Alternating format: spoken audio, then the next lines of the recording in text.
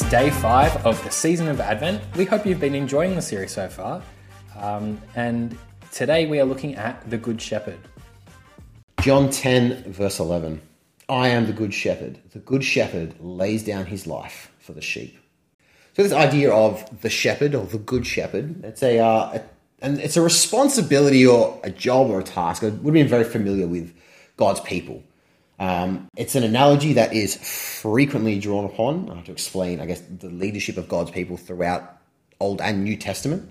Ezekiel 34 talks of a warning to the shepherds of Israel who only take care of themselves, a warning to those leaders who didn't care for those they had responsibility over, to build up those who were weak or help the sick or the needy. And as a result, the sheep were scattered. The people were, scattered and they weren't well looked after.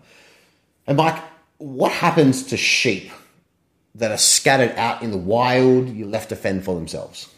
I'm going to say probably not good things. They probably end up dying at some point. Yeah, probably very untimely. Probably very untimely. They might last for a little while if they were fortunate, but they can't survive or save themselves on their own. Why? Well, because sheep are dumb. Sheep are not intelligent animals. They need someone, a shepherd, to look after them, to bring them back to the safe places, to be able to provide for them. And more than just a shepherd, what sheep need are, in fact, a good shepherd. They don't just need someone lazy or a dodgy shepherd. They need someone who's going to actually be good at their job. So what's the parallel? Well, if I can make a modern translation of Isaiah 53:6, we all, like sheep, are dumb. We struggle to look after ourselves. And we struggle to look after ourselves. We certainly can't save ourselves because we are constantly wandering off into dangerous places that are harmful, places that do damage to ourselves, places that will damage our relationships with others, that damage our relationship with God.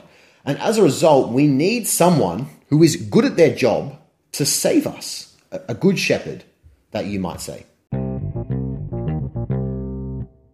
So what makes Jesus a good shepherd? Well, I think not only do we see in John 10 that the good shepherd lays down his life for his sheep, we also read in Luke 15 of a good shepherd who goes out in search of his lost sheep. So Luke 15, 4-7, the parable of the lost sheep. I suppose one of you has 100 sheep and loses one of them. Does he not leave the 99 in the open country and go after the lost sheep until he finds it? And when he finds it, he joyfully puts it on his shoulders and goes home. Then he calls his friends and neighbors together and says, "Rejoice with me, I have found my lost sheep." I tell you that in the same way, there will be more rejoicing in heaven over one sinner who repents than over 99 righteous persons who do not need to repent.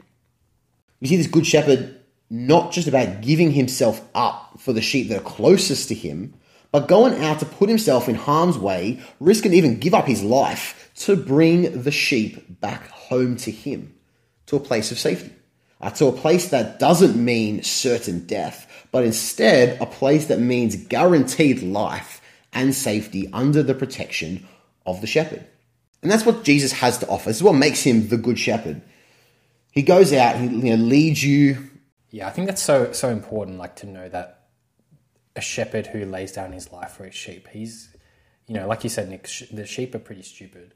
And as humans, we are pretty stupid and we do stupid things sometimes. But we follow a God who has laid down his life for us. And I think that's something that is very humbling.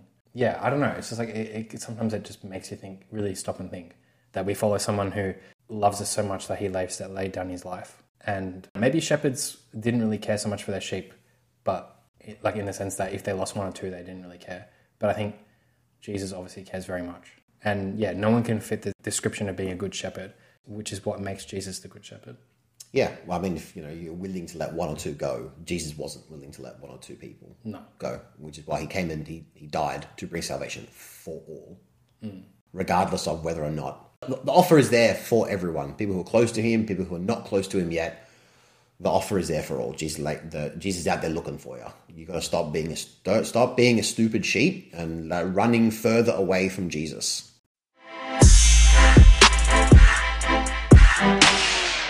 Thanks for joining us today. We hope to see you tomorrow. Catch you later. Bye.